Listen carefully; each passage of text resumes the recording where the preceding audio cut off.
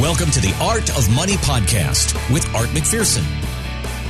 Here this week with Art McPherson, I'm Jennifer Perry. Check us out online. You can connect with us there anytime. If you have some questions you'd like to address here on the podcast, drop us that email at artofmoneyradio.com. Again, that website is artofmoneyradio.com. I hope that we can maintain our friendships through Tuesday and just try to hang on through all of this. But honestly, I cannot wait to wake up on Wednesday morning and hear Bill Mick's take on everything that's happened. So I'm actually kind of looking forward to that, however this shakes out. Bill Mick does a good job, doesn't he? Yes, he does. And always entertaining, and I always love getting his perspective during the week. But our perspective here on the weekends, Art, deals with how this will affect us financially. And in their last debate, if you're wondering, what happens to this market? Well, of course, President Trump and Joe Biden had their own takes on how this would play out. If he's elected, the stock market will crash. Okay, let's move on to the next question very quickly. Look, the idea that the stock market is booming is his only measure of what's happening.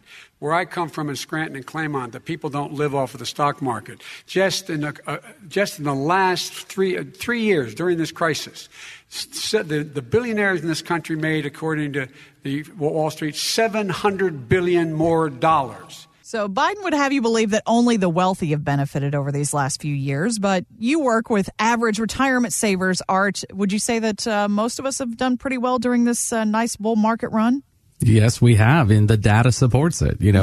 The one thing that you can look at is, before COVID and even after COVID, the V recovery is really here, which is amazing.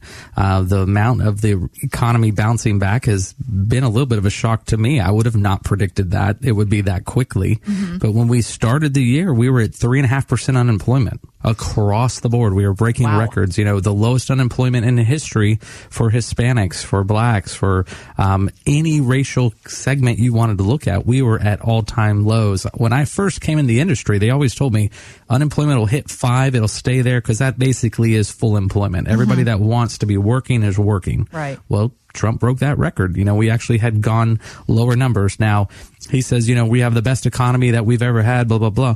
Well, in a lot of metrics and measurements, you can say, yes, that's true. One of the things that he was not able to do that Bill Clinton was able to do, if you want to look at a Republican versus a conservative, Bill Clinton had higher GDP growth, during that time frame than Trump has been able to do. But Trump has started to do a lot of the things he said. He's brought back manufacturing. He's brought back a lot of those jobs. He really, really was doing a great job. Then we had COVID. COVID kind of wiped that out.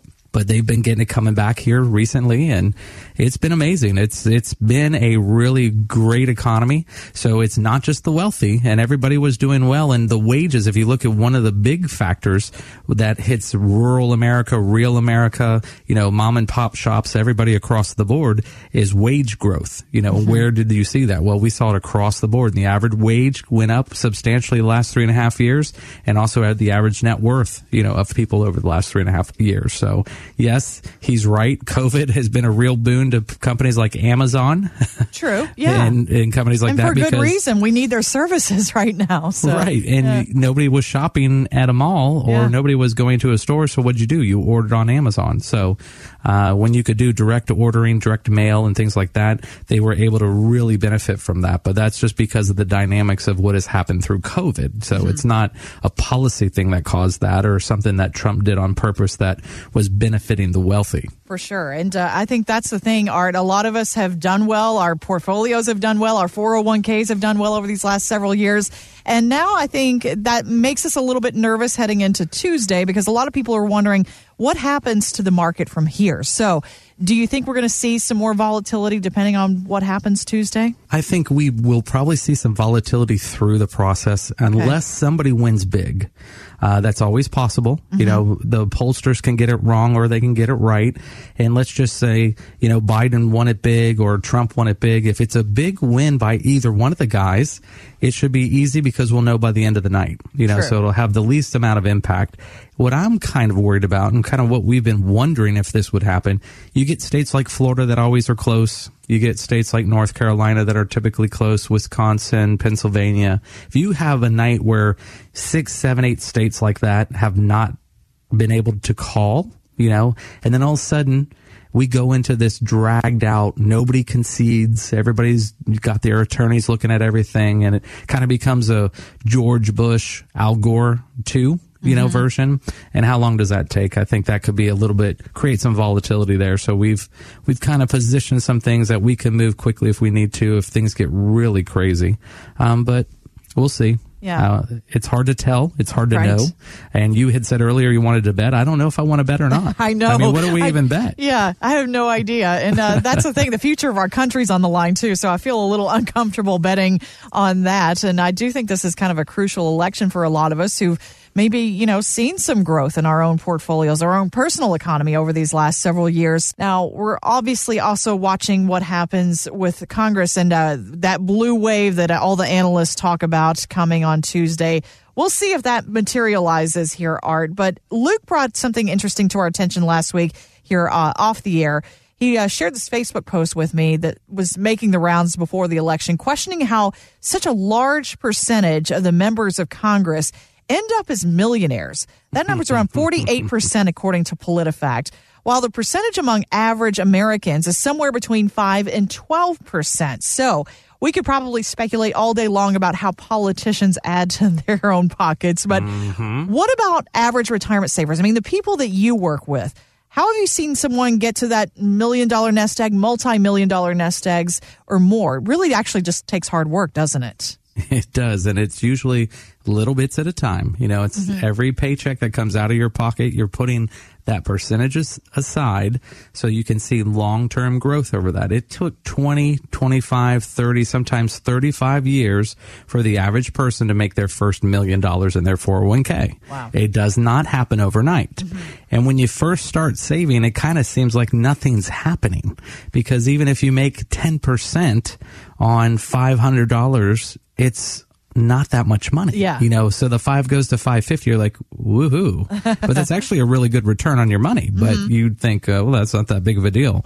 So a lot of times people kind of quit. They start saving money and life happens and they've got to buy something for the kids, or they've got to put somebody through college, and then they kind of just stop. They'll start, they'll stop, they'll start, they'll stop, and they don't stay consistent. The people that have the money at retirement are the ones that it didn't matter what was happening in life. They always put that money aside first, and then they adjusted the other things. If they had to come up with $300 or $400, instead of taking it out of their paycheck that was normally going to their 401k, they basically sold a car, and then they went from 2 cars to 1 car for a while, and they just made some sacrifices like that, but they did not sacrifice that long-term savings.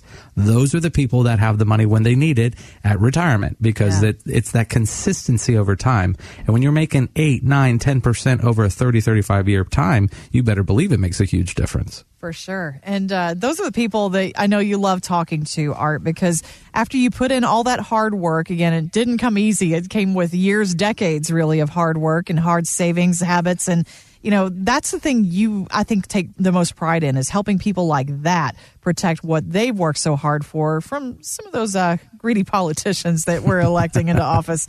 Yeah, because it does really make you wonder. And boy, when you see 48% of them are millionaires, and almost everybody that walked in that door were not.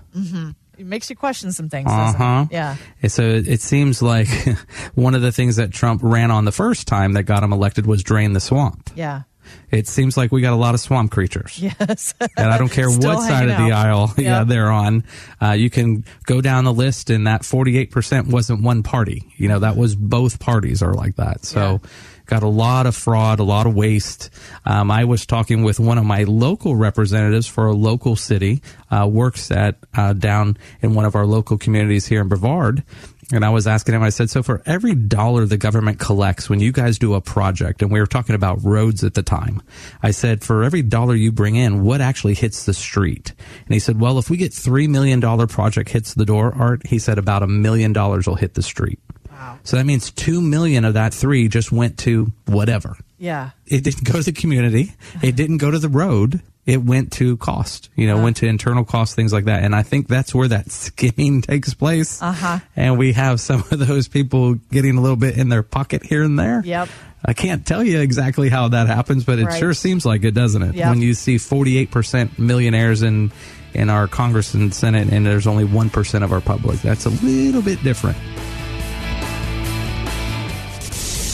Thanks for listening. Want more from Art McPherson of McPherson Financial Group? Find us online at artofmoneyradio.com.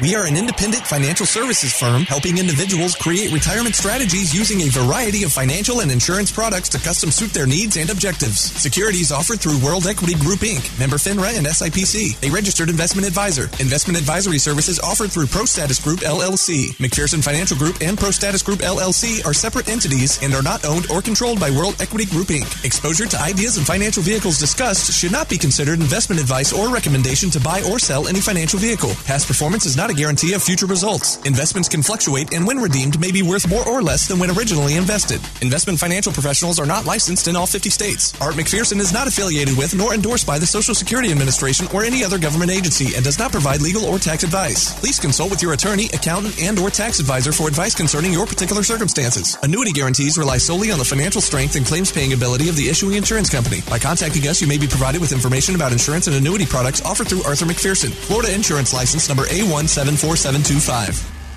Today's show has been a work of art.